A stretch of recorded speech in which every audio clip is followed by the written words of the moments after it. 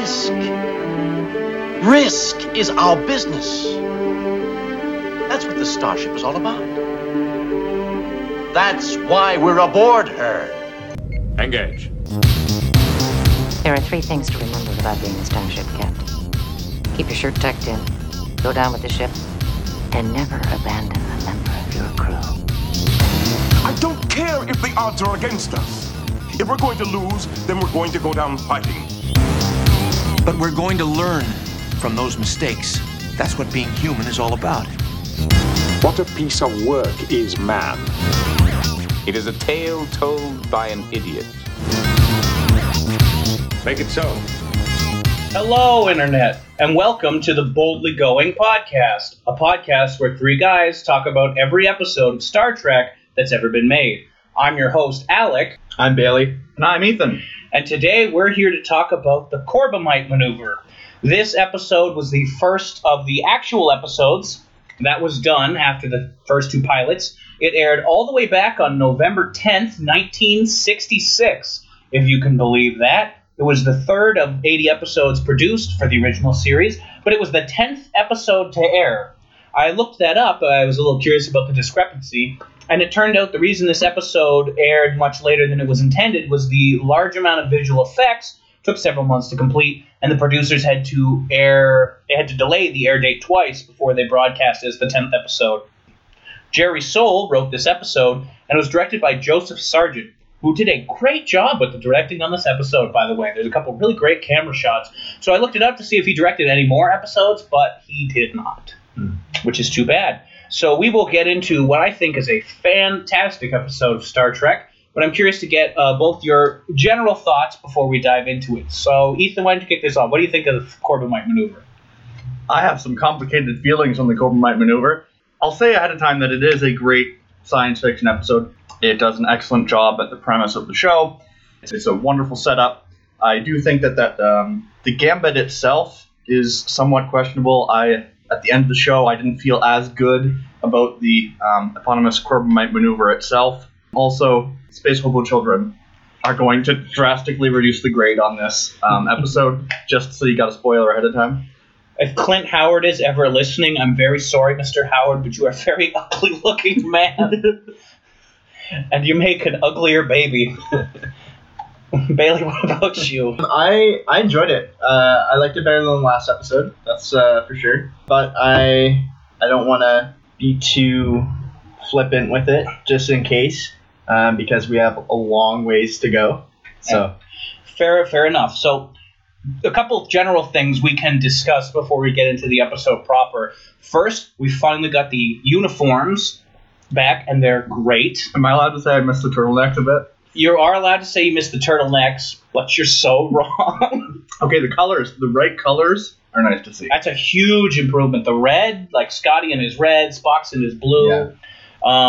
We have the skirt uniforms are finally here. Just demonstrated on 2 of our lead female characters, Yeoman Rand, who will be with us for about 8 or 9 episodes. And it's also uniform. It is a uniform. It's all the same. Not different zippers everywhere else. Except for that one guy who's wearing like a fishing vest. True. But we'll talk about him when we get here, because I couldn't stop seeing the fishing vest guy in the hallway scene. Uhura is introduced for the first time, and so is Bones. But we'll get to both of those characters in due time. We also have Mr. Sulu, who's now in his proper position on the ship. Yes, I looked that up. Sulu has been transferred into Command Division because the producers realized that they needed someone to sit in that chair every episode, but they didn't need an astrophysicist in every episode.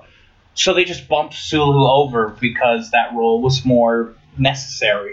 Which, that's the role we all know Sulu best as, not as a guy who goes, it's like exponential math. You get a penny, double it every day, in a month you'll be a millionaire. What did math ever do to you? Let's talk about Lieutenant Dave Bailey, who's our new navigator for this episode. Borderline treasonous.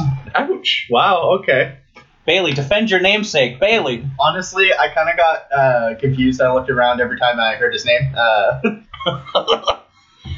He's a much better actor than Gary Mitchell, though. That is true. That is true. It's all a matter of perspective. I enjoyed Mitchell for different reasons. Walking freezer unit. Hey, just because I'm on the bridge doesn't mean it's not time for picking up chicks. Know what I'm saying? Mitchell, it'll take a long time before you fade from my heart. Oh, he's got that special place. You know, J.J. Abrams is did that reboot, and he really missed the opportunity to put Mitchell and Denner in those 2009 movies. Could have gotten, I don't know, someone to play Mitchell with equal gravitas, like maybe Tommy Wiseau. No. They were killed at the very first scene of the first movie. Correct. And the ship blew up, so there you I go. did not do it. Getting off track about how delightful Tommy Wiseau as Gary Mitchell would be. This is one of those episodes where I was really glad I shilled out for the remastered DVDs because the opening shot of the ship is gorgeous. I was drawn right into it when it opened up. I thought, wow, what a great shot. Looks awesome in high D. And the camera work on the bridge is very, very good in the cold open with the crane going around. Very high tech for Star Trek. Well, I actually really think that some of the set design is interesting because you can tell that a lot of their set design influences later science fiction. Because if you look at the panels on the desks and various other things on the bridge, you'll actually sort of see familiarity with what you'll see later in Star Wars A New Hope, like on the Death Star. Those sort of like square buttons and flashing patterns. It's neat to see sort of how like earlier science fiction trickles into later stuff. Or even something like Mass Effect, where on the bridge of the Normandy they put the kind of command position right in the center of the bridge, which is a thing that Star Trek did first way back in the 60s. So the cold open starts. It's interesting because this is the first episode of the show that's going to be done, the first, and it doesn't start with Kirk. Kirk's not in the cold open. No, it's just the rest of the crew doing their actual job, mapping the stars, and bringing a little bit of reality into fiction. I like when shows do mundane things to show that, oh wait, we actually have real jobs. Yeah. And so right out of the gate, we see Sulu is now helmsman. He looks great in the yellow, sitting by his chair doing his things. Uhura is there. She's at the comm station, though she's wearing gold. She's going to wear gold for this episode and the next episode as well, and then she'll be switched to her red, and that's like the last costume change we make. We see our guest star for the week, Mr. Bailey, who's taken up the position left by our dear departed friend, Gary Mitchell. May he forever rest in peace with his stupid silver contacts. And Spock is back to his blue, and Spock looks great. They toned his makeup down just a little bit. This is the Spock I know. He barely raises his voice in this episode. In fact, he points out that Lieutenant Bailey raises his voice. No need to raise your voice, Lieutenant. Quite unnecessary. I wrote that line down verbatim. I paused it so I could get it down. But they're doing some Star Trek stuff. They're mapping the stars, and Bailey makes the important point that this is the farthest anyone's ever been out. Again, really setting that idea that in the original series compared to TNG or later Star Treks, this is real frontier stuff. They're all out by themselves. How does that statement mesh with the premise of the last episode, which was reaching the galaxy's edge and hitting the universal radiation? Who's correct? Or does it really matter? I would say I don't think it really matters. I think, like I said, I like the premise, even though it's a little kooky. But then if you remember, they find that plant station on the other side of the galaxy's edge. So maybe they think of galaxies in that first episode as like burrows in the neighborhood. I mean, if you want to be real technical, you could say something like, well, this is the other side of that. But it really doesn't matter. They're in this unknown region of space that nobody's in. And the bridge is vastly improved by the lack of that stupid lamp that was on Kirk's desk in the pilot episode that he talked into. I am talking to a lamp. It's gone. Although, let me tell you, later in the episode, we'll see new earpieces, I think, but they look like honey spools that you'd use to get, like, honey out of the jar. You know those classic stuff? Those are the ones except in their ears. I like those compared to the rotary telephone from the first episodes. And that's the headpieces. Uhura's going to be wearing that for like 90% of her appearances for the rest of the show, and Spock wears it actually a decent amount. Although, speaking of Spock, doesn't he look great in that captain's chair? He really does, because this is, I don't think we see Spock take command of the Enterprise in the pilot, which is, you think I remember because we talked about this last week, but this is the first time we see Spock take command when Kirk's on the bridge, so this subtly establishes that Spock is the second officer on the Enterprise. First officer. Ooh, don't mind that nomenclature there. So Spock and the crew encounter the GameCube logo for the first time. I put a 1x1 Rubik's Cube. Okay. And the remastered version, the cube actually looks okay. Yeah. Well, let me tell you, I was not watching the remastered version. There's something that's going to be ongoing through the episode where the GameCube logo is sometimes paired with ominous music and sometimes not. Dun dun dun dun dun dun dun dun dun dun dun. They use that sting a lot in this episode. Yeah, the score is a little less effective. The first time I heard it, I liked it, but like the 18th time I heard it, I was a little less impressed. And sometimes it didn't actually correlate to how tense the moment was, which was the most amusing part of the whole thing. There's a particularly like notable example when Kirk looks on it in like a tiny screen from the med bay without a shirt on, but we'll get to that. And then he just walks around the ship without a shirt on. Oh yeah, I wrote that down. You mean his quarterly checkup, quote unquote? Oh, I'm jumping ahead just a little bit. But we will get to that because I have some thoughts on the quarterly checkup. But we all mentioned this. I think we all wrote down that Bailey goes, "Oh man, it's a cube," or something like that. And Spock says, "Oh, it's quite unnecessary to raise your voice, Mr. Bailey." Then he orders them to go to condition alert, which is one of those little things where it's like we're getting very close, but they're just ironing out the details. You all who've watched this show religiously like I did will know that it's typically a yellow or a red alert, not just condition alert. But I believe this is the only time in a Star Trek where it just says go to alert instead of a specific one. Then we have the theme song. If you were watching this on television originally back in 1966, this would have been the first episode that had William Shatner's narration, Space the Final Frontier. But since we're watching it now, they've retroactively added that title screen to everything. And then we come back from the cold open, and Kirk hits us with a captain's log, which I think putting the captain's log after the cold open is a really effective storytelling device. What are your thoughts on that? Would you rather the cold open start with the captain's log, or would you like having a little bit of action first, and then Kirk almost goes back and explains what led us to that point? Well, I think it's important to have a hook beforehand, and I think that really it sets the scene, it sets the show, this episode up to be what it needs to be, and then it's good for exposition a little bit afterwards. I'm a big fan of narrative openings, so I'm gonna have to say that sometimes I really do appreciate having a nice sort of orderly opening like a captain's log at the beginning of the show, just because it creates some familiarity episode to episode. However, it's always conditional. Like if it doesn't feed into the actual storytelling, then sometimes you can move it to different places in the show where it would be more appropriate. Here, Kirk is very busy doing his quarterly checkup, so it doesn't make sense for him to be doing his captain's log right off the bat. So, switch. As an aside, the captain's log is a brilliant storytelling device. It's a great way to dump exposition on the audience without making it feel like you're dumping. I mean, if you think about the captain's log as a storytelling device, it's literally Kirk just saying, "Hi, we're here, we're doing this." But it fits so naturally into the world and into the story. It's a lot more natural. Like, I've watched a decent amount of television from the 60s on DVD, and every episode of every show would have them go to break, and then when it came back, someone would go, "I can't believe you just said that thing that you just said before the break." And it feels very stilted and unnatural, whereas Kirk's captain's logs, which fulfill a similar function, sound natural. They sound proper. He's a military officer. He's filling out a report that'll go to Starfleet. So I like that. Now we can talk about the first appearance of Dr. Leonard H. Bones McCoy and the quarterly checkup. Ethan, you said Bones is your favorite character now, so why don't you start talking about Kirk on the Stairmaster? I don't really care about Kirk on the Stairmaster. What I care about is Bones on the side. Bones has some of the best dialogue in this show.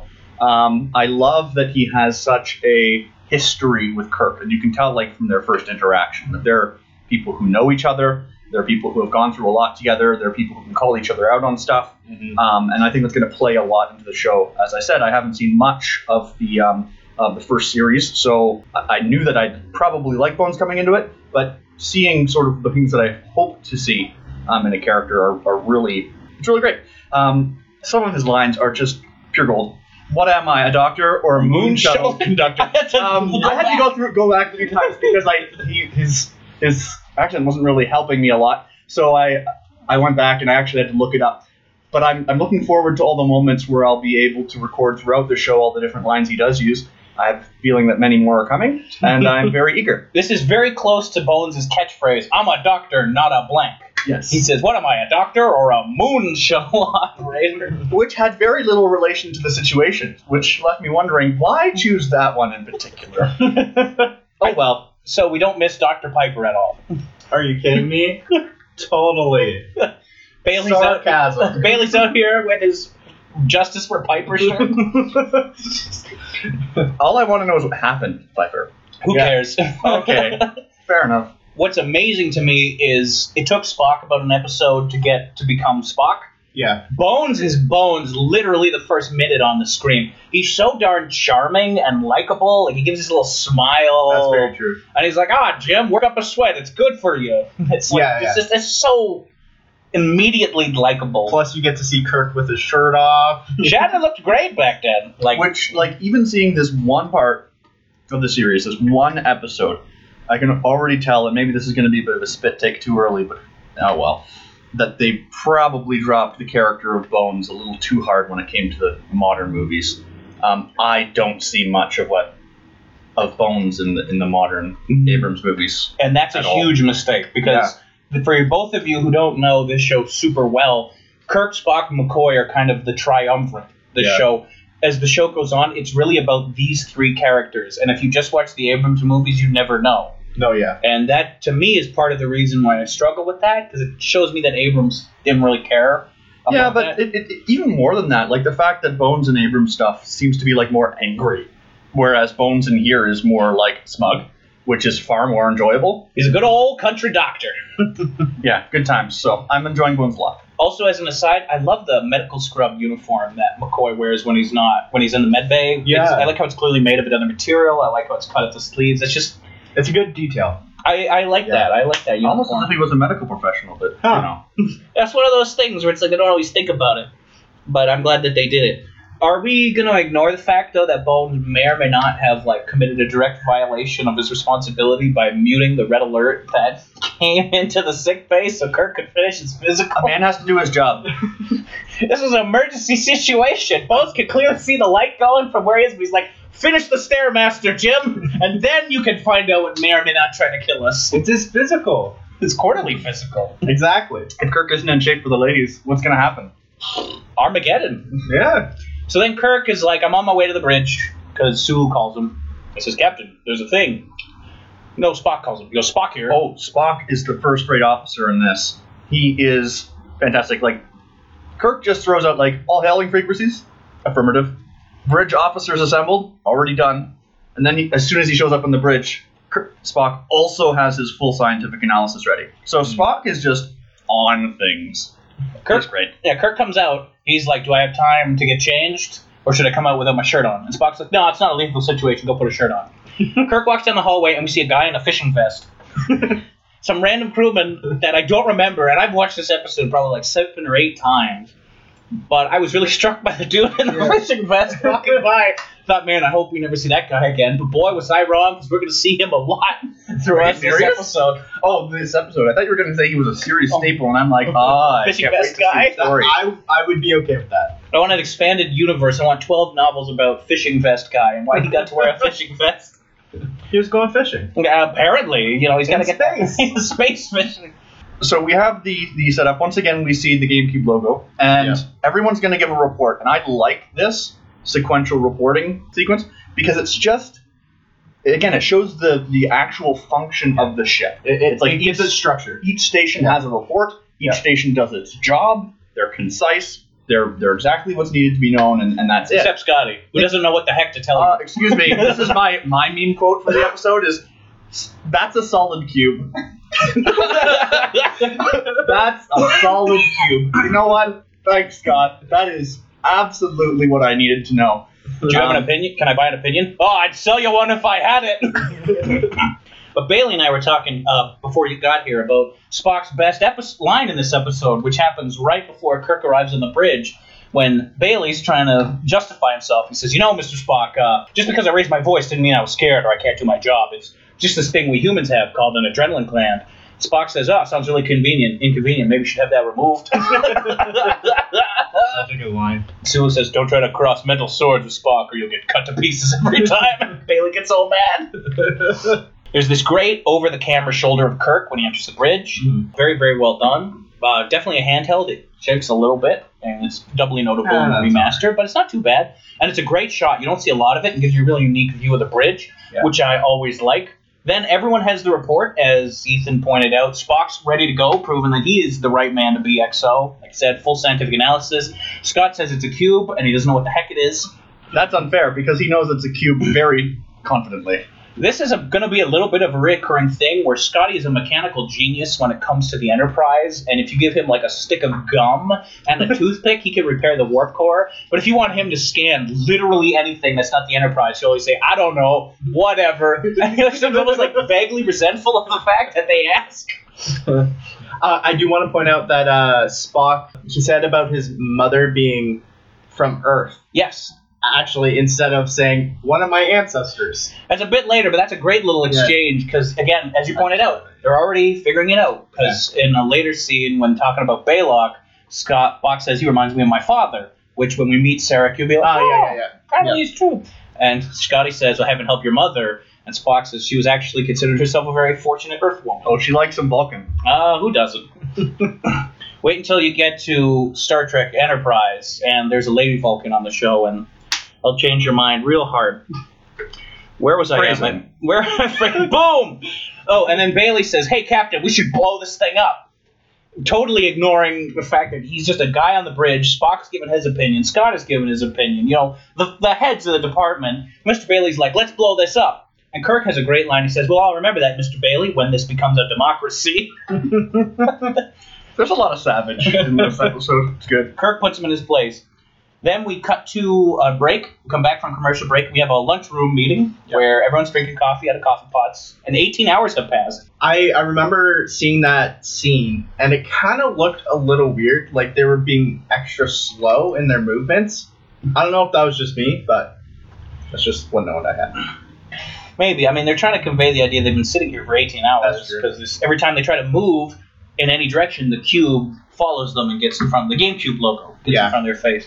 Spock says, well, there's only two things it could be. It's either a warning buoy, which, spoiler alert, it is a warning buoy. And fun fact, they'll encounter warning buoys in space at least one more time in one of my favorite episodes, Spectre of the Gun, but that's not for a while. It says, or it's like fly paper, which it's not.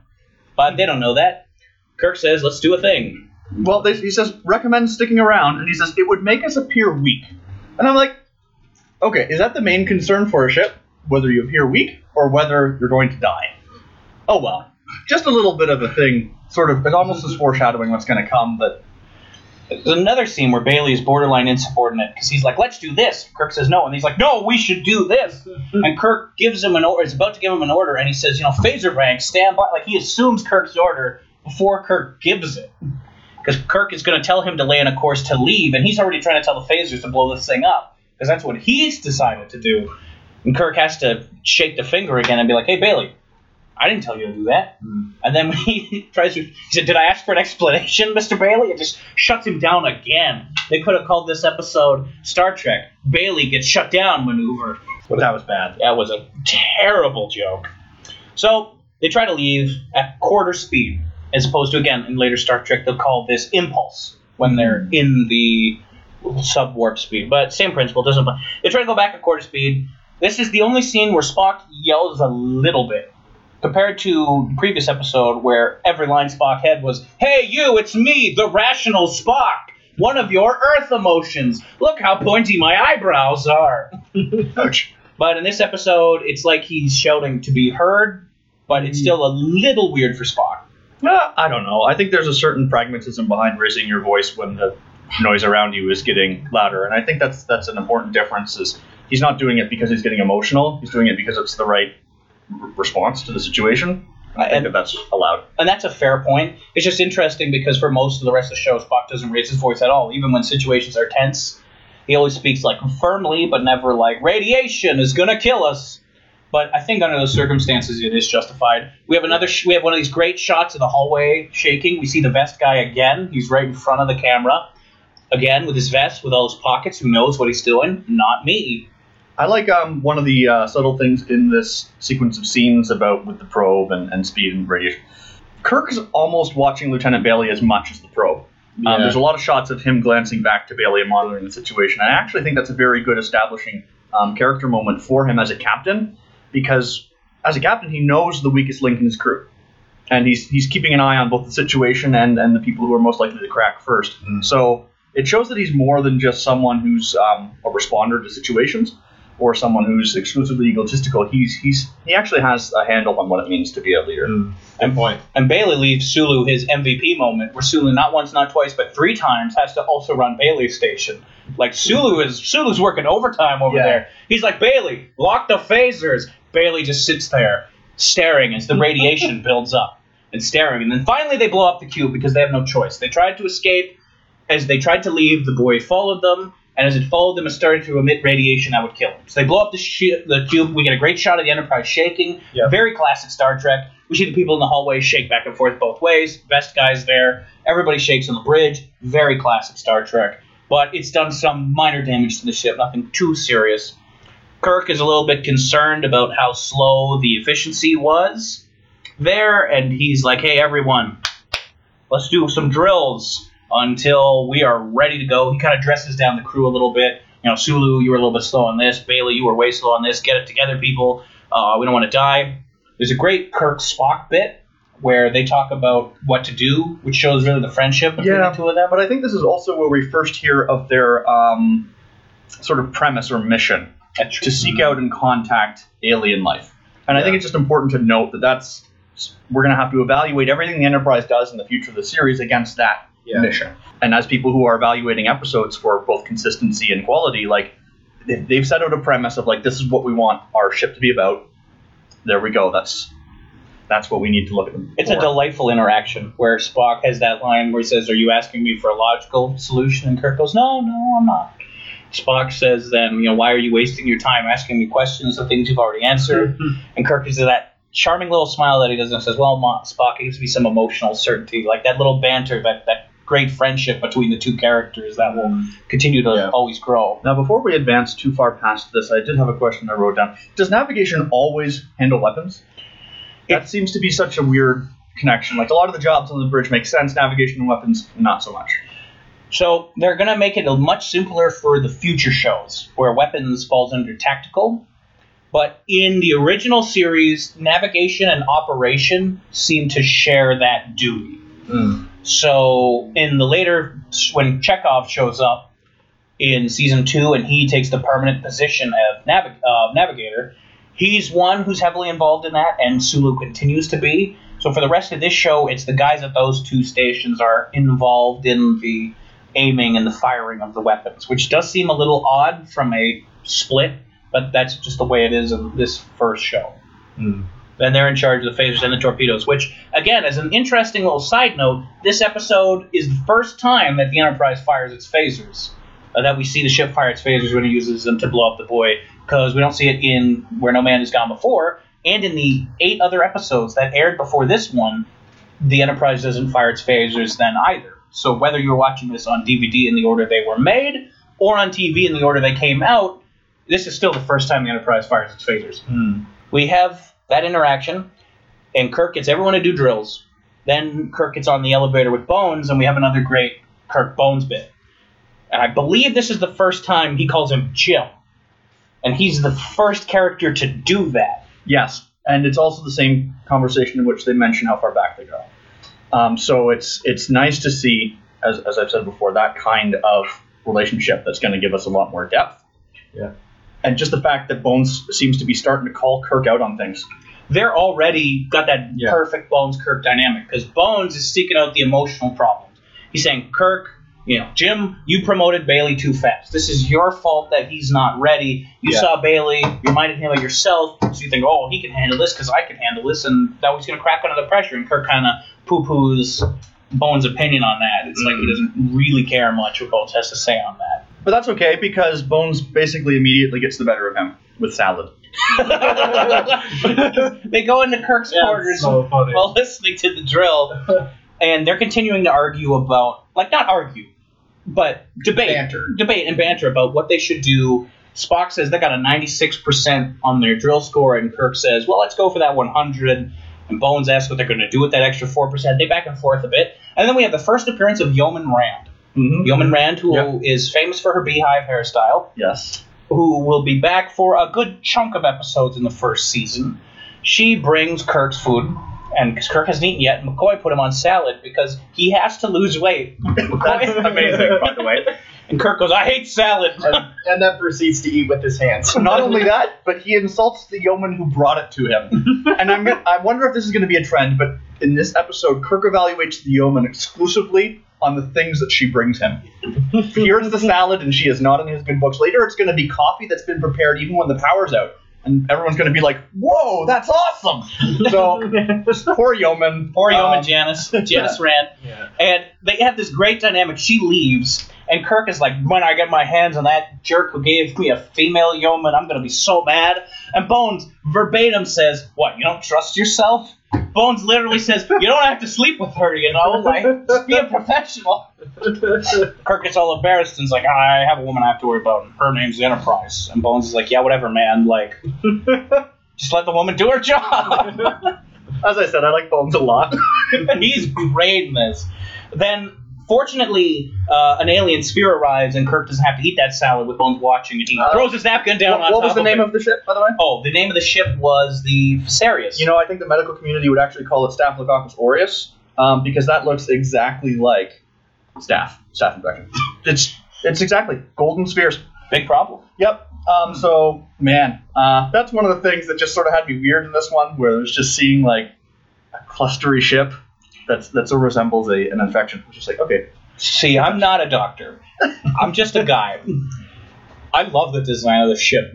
It's so alien and weird, and it looks great in the remaster. I thought it did a great job with a sense of scale as the Enterprise came up to it, and it just kept getting larger and larger and larger. That's no moon. That's a space station. But, I mean, I can understand that if, you know, it looked like a staph infection, that would really take you out of it. Yeah, although, for clarity from listeners, not a doctor, long story. But ultimately, I think that the ship did convey that wonderful sense of scale. It was fun to see them encounter something that just brought them beyond sort of the scope of their own ship. It made them look small and just made the universe look so big. Because they get towed in. Like, it grabs another tractor beam, and it fills the screen even 5,000 meters away, and Kirk says, hey, Bailey, why don't we minimize so we can see the whole thing? And Bailey just sits there, staring at it. Kirk tells him 3 times. He's like, Bailey, zoom out. So Sulu leans across and zooms out for Bailey so they can see the whole thing. Wow. No mercy on this panel. And this is the first time Spock utters the iconic line, fascinating. Where everyone else kind of a little bit weirded out by this thing, and Spock says, scared, yeah. Fascinating. And part of the way that this famous part of how his character is going to be is actually because of director Joseph Sargent. Because Leonard Nimoy got the line where he was supposed to act like he was frightened when he saw it. And Sargent said, why don't instead be different? Be the scientist. Just calculating, like, this doesn't bother you the way it bothers everyone else because you're too interested in. And that is another key piece of Spock's character that was born during shooting rather than during recording. And there's a lot of bits like that. And then we get to see the captain of the ship, and he looks just like sexy Squidward, and I love it. It looks even better when later on when they're actually on his small ship. What'd you think of the Baylock puppet? I love the Baylock puppet. You mean Megamind? I've never seen Megamind. Yeah. I only liked it, like we said earlier before recording. I only liked it because of the fact that it was like, this looks really bad. And then later it is bad. Genius. Yeah. That's a genius development. Did you like the sexy Squidward puppet? I had, like, no feelings on the puppet itself, actually. I really didn't have any kind of emotional response to that. I did enjoy its speaking pattern. Yeah. My favorite quote, 10 Earth time periods known as minutes. Ah, yes, the familiar time of my native people. Speak to me. I wrote that down. He says, I wrote it down. He says, I will give you 10 of your Earth time periods known as minutes.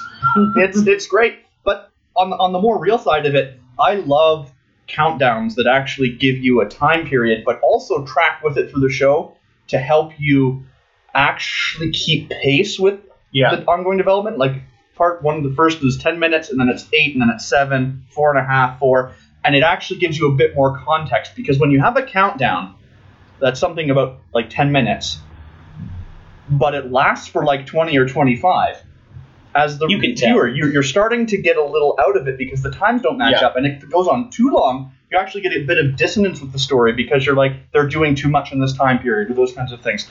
But whereas if it actually is counting down as you go, it helps pace a countdown sequence out very well. Yeah. And that's something I'll give a lot of credit to in this sequence, is that by actually going through and giving the audience cues as to like how far are they into this, how much longer do you have to go, it creates a better situation than something I'm going to mention later. This is a scene where Spock admits that he admires Baylock and says, oh, he's got this really great ship. He seems like a pretty cool dude, which nobody else seems to appreciate. But again, Meanwhile, Bailey's crap in his pants. yeah, Bailey loses his mind and has to be removed from the bridge by McCoy. But let's be real. After Baylock tells everyone they're going to die, Make peace with your Earth God. Kirk actually does another great captain thing. Before anything else, before even taking action, he puts out an announcement to the crew. Love it. To calm them down and give them focus and that kind of thing. Like that's leadership, because a lesser show might be tempted to just focus on the bridge shoot because that's where everything's happening. Yeah. But this is science fiction. You're supposed to be telling a convincing story of a crew encountering the unknown, so you do have to have those moments of focusing on the other people who are impacted by these events going on. Kirk's a great captain. This episode really drives that home. And the balls on that man. I love it. So Almost as big as the balls on that ship. oh yeah, they're talking about how it's like 10 million kilometers long. That's how long Kirk has when he has to sit down. We have the bit where they try to send the black... Again, smart storytelling. If we're not going to get out of this, at least we can warn everybody. They send out the black box, but Baylock's ship destroys it. No way, Jose, he says, no black box for you. Then he's like, okay, well, what are we going to do now? The time counts down. Kirk and Spock talk, because Kirk is racking his brain, trying to figure a way to get out of this. He talks to Spock, and this is the first time Spock calls him Jim. This is the only time in this episode Spock calls him Jim, and Spock calls him Jim on a very sporadic basis. And the more you get to know these characters, the more impactful when he does that it is, because Spock has to keep his emotions in check. He's got to keep himself balanced. And whenever he calls him Jim, it's a little bit of him admitting like how much he cares about Kirk. And here, when they are both probably about to die and get blown up by this giant spaceship, it's that subtle little character moment where it's like, hey, it's been real, homie. And I like that. And Spock says, and Nimoy crushes his delivery in the scene when he goes, checkmate. Kirk's like, sometimes in chess, it's just over. Checkmate. Kirk's like, I don't want to play chess. Bet you thought it was chess, but it was poker. As Bailey says, this is where Kirk's 20-pound balls come out, because Kirk is like, you know what? I'm going to bluff this guy. Because Baylock's already scanned the ship. He's read everything on their database. That's how he knew about their Earth minutes and how he knew to speak English. And so he is sitting there, not trying to talk to them. And Kirk says, oh, just so you know, we have a lot of respect for life, so we have to warn you that in our ship we've got this thing called Corbomite. Makes it up on the spot, which I love. So we got this thing called Corbomite in all our ships, and if you try to blow us up, we'll actually blow you up. We wanted to tell you that so that you don't blow up, but, if you want to blow up, whatever. But hurry up and make a decision because you're starting to bore us. And he cuts the communication right off. It's the line that, like, we don't care if we die, but I don't know about you. It's so good. It's a great scene. That's the scene where Spock says Baylock reminds him of his father, and he and Scotty have a little back and forth about Spock's mom. Yeah. And then we have Bailey come back to the bridge.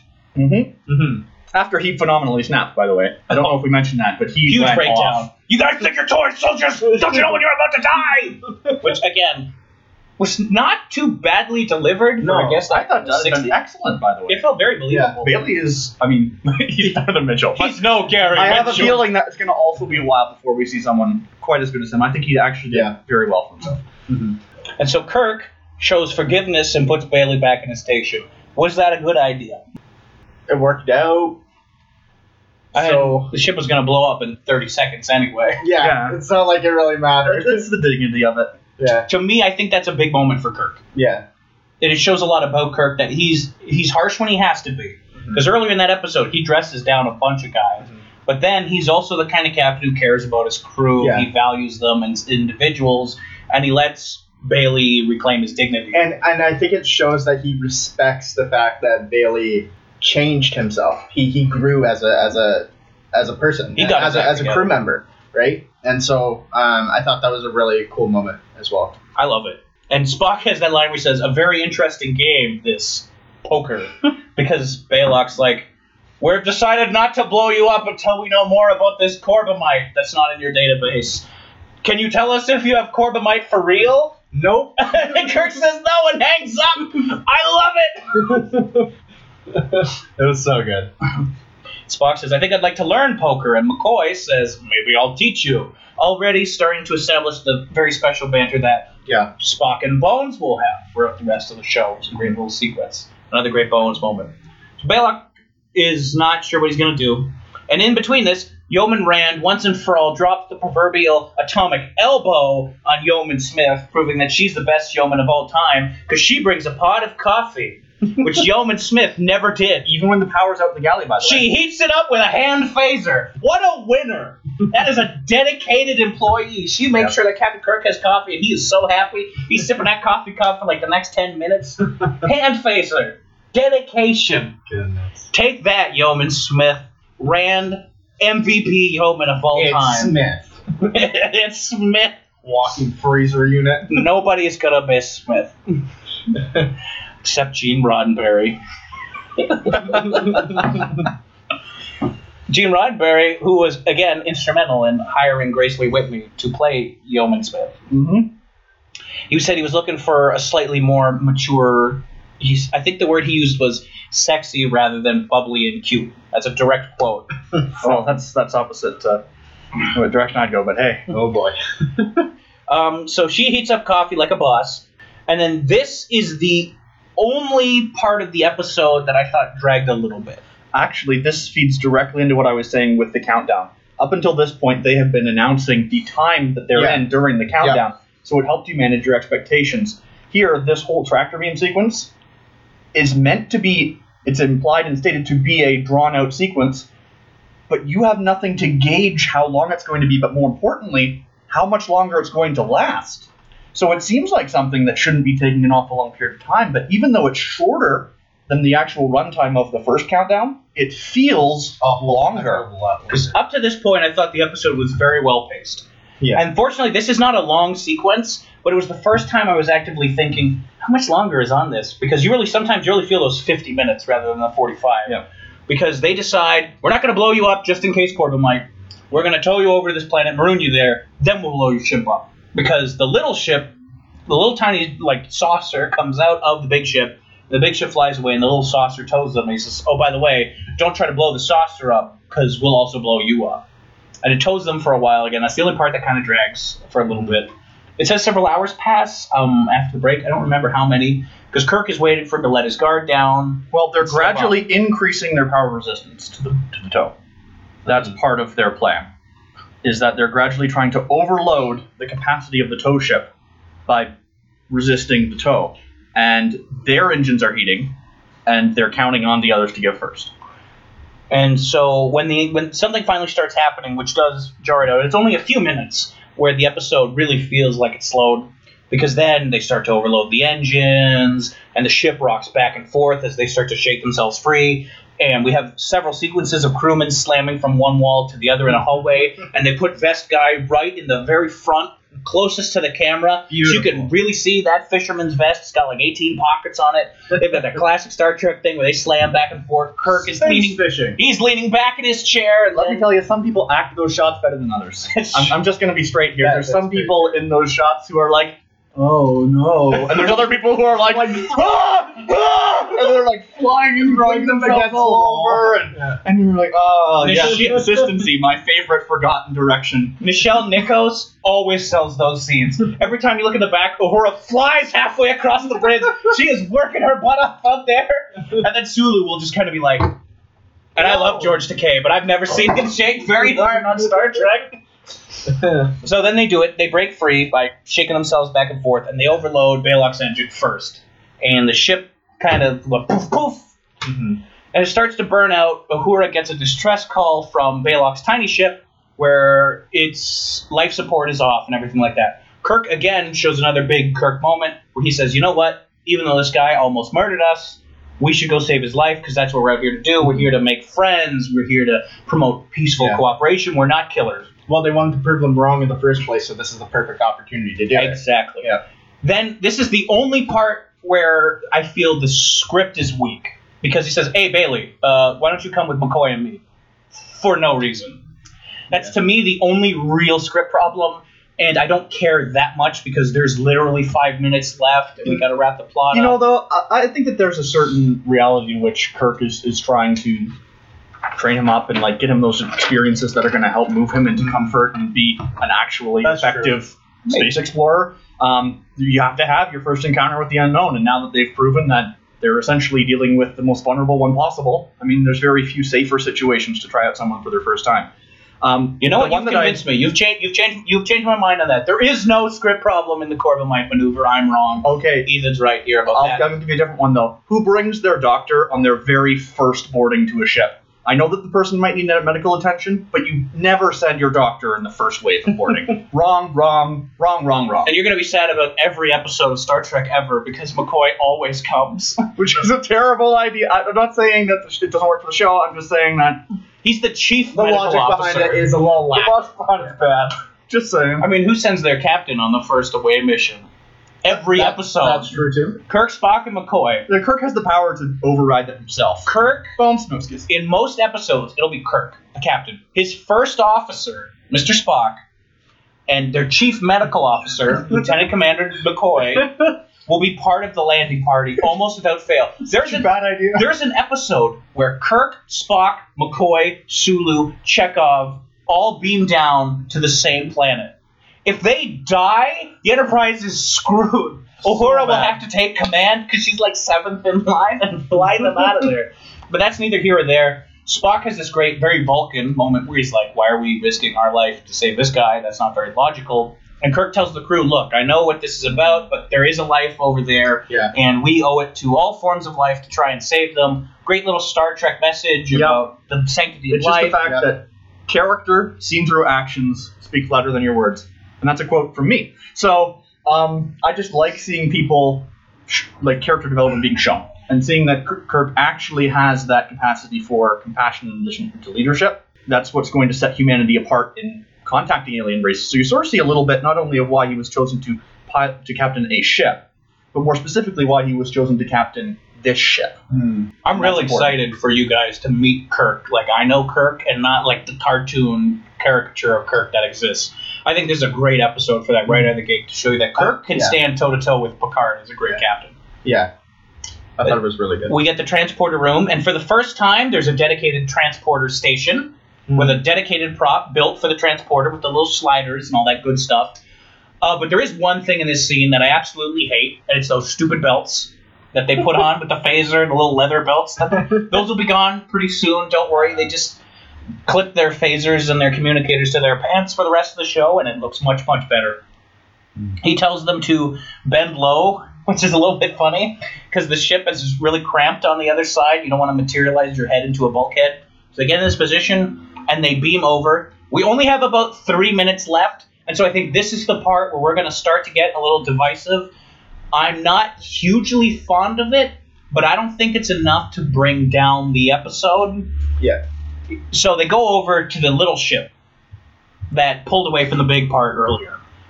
And they find out that Baylock was a puppet, which I think that is a great... That part's fine. That's great. And that makes the fact that he looked like a puppet and the screen was blurry. And Squidward. And he does look like Squidward. That's great. And then they find what Baylock really looks like. And Baylock is an ugly baby with giant eyebrows. You mean a space hobo child? It's a young Clint Howard who is an ugly, ugly baby. With, like, caterpillar eyebrows. This is so bad. I'm sorry, but I don't like vaguely human child-looking aliens, like to the point of burn it with fire. Like, I'm sorry, my gut reaction is kicking in so hard with this episode. I do not like this alien design. He is so clearly dubbed over by an adult. That voice coming out of that body was so bad. Okay, I will give the kid credit for, like, being pretty on point with his, like, mouth movements, though. He's doing the best he can, but it is obviously dubbed. Yes. They were going to shave his head, but 6-year-old Clint Howard and his dad said no, so he's wearing a bald cap.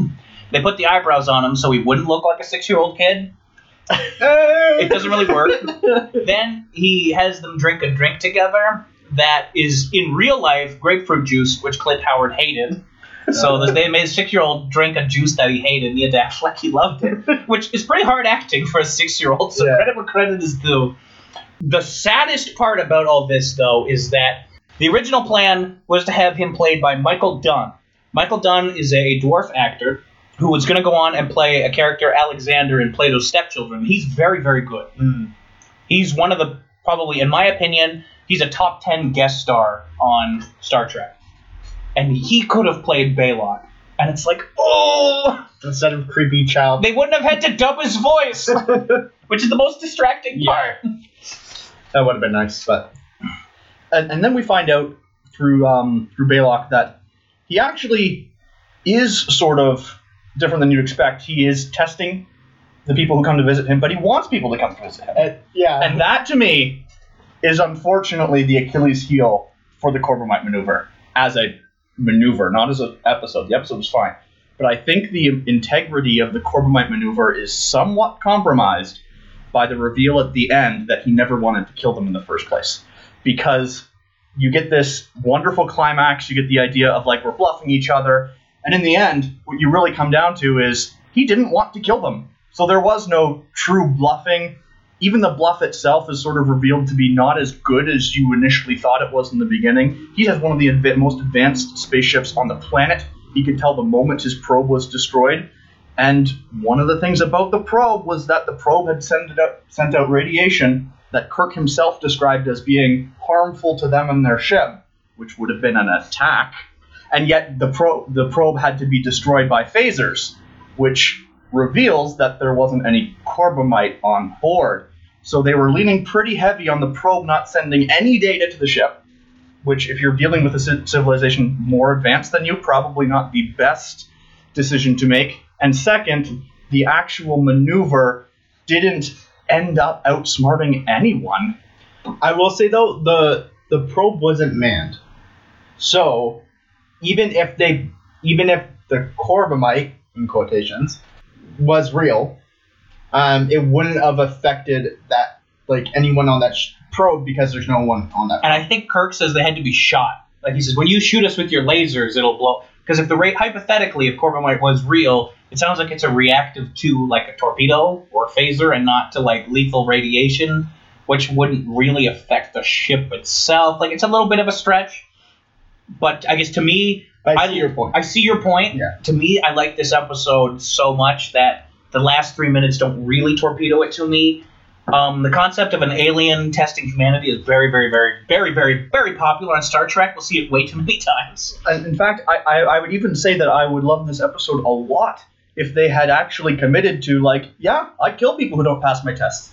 But they didn't. At the very end, he was like, I'm just waiting for people to visit me. Yeah. And I'm like, okay, that took a little bit of the severity. You're just a lonely man child. That's because we cut 30 seconds too soon after Kirk and McCoy leave, and he goes, so Bailey, you want to see my collection of human heads? Yeah. Yeah. We don't know anything about this guy, and Bailey freaks out again. they leave Bailey behind. So I won't say it's a bad episode. I'm just saying that there were the very end of it wasn't thought through in regards to the previous part of the show.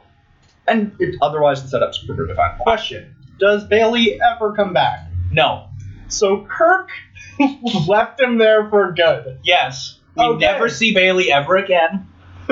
We do see Clint Howard again, playing a character like every other Star Trek show. There's at least one episode that Clint Howard is in, which is a bizarre resume. He plays a Ferengian Enterprise. He is like a background like guy in an episode of Deep Space Nine.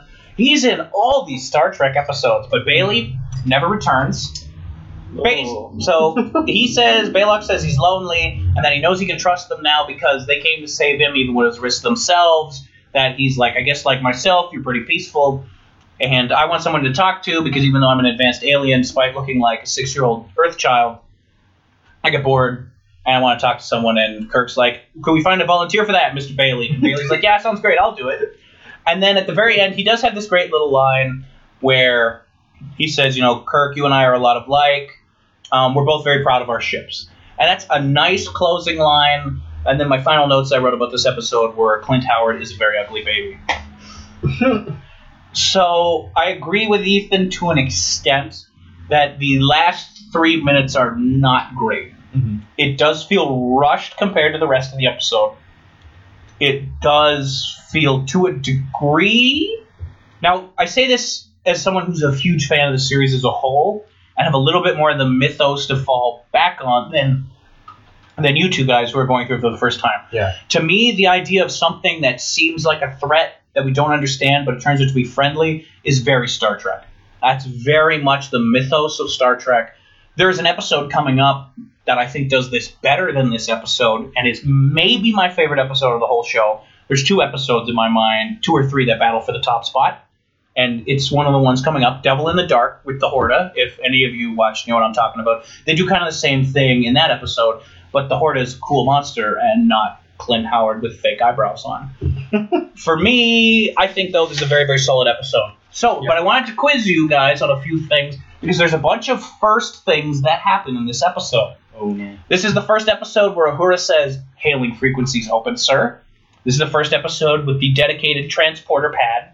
This is the first episode where the sickbay walls are blue instead of green, which is a huge improvement. Those green walls were awful. Never interior decorate with green. No. So, Ethan, you hated the sickbay set in the pilot. Is it better in this one? Yes. It actually looks like a functional sickbay in many regards. There's some extra equipment to make it a little more functional. There's not I didn't at least see the Tap's sticking gone. out of the wall. No more tap. And as a fun fact, as an aside, Kirk is going to use the same bluff again in a later episode against the Romulans when he says the Enterprise has got a Corbomite bomb strapped on the inside in the Deadly Years in Season 2, which is a nice little throwback. Ah. He uses the same bluff when he's in an emergency. So, can you guess some other first things that are in this episode? Other than McCoy, Uhura, and Janice Rand. Well, you mentioned Spock's introduction of fascinating. Because I'm not expecting things that I should be looking for, it's hard to necessarily say, oh, this is the first, because it implies I know there are going to be seconds and thirds and and repeated occurrences throughout the show. Though I did say earlier, to my credit, that I know that Bones' catchphrase is going to be something I'm going to have to watch I'm a out for. doctor, not a blank. Yes. This is the first episode to include pointed sideburns on all of its male crew members. Wow. The sideburn, the kind of pointy sideburn, is a very uniform look for the men on the original show. Don't know why. It just is. I did notice that. I did. I did not. This is the first episode where we get the bridge sound effects in the background. The very distinct bridge sound effect noises that we all love so very much. And this is, again, the first time the phasers are fired. A lot of external shots of the ship, too. Not that we Great didn't have them in the other one, but Great this shots. really leaned on that.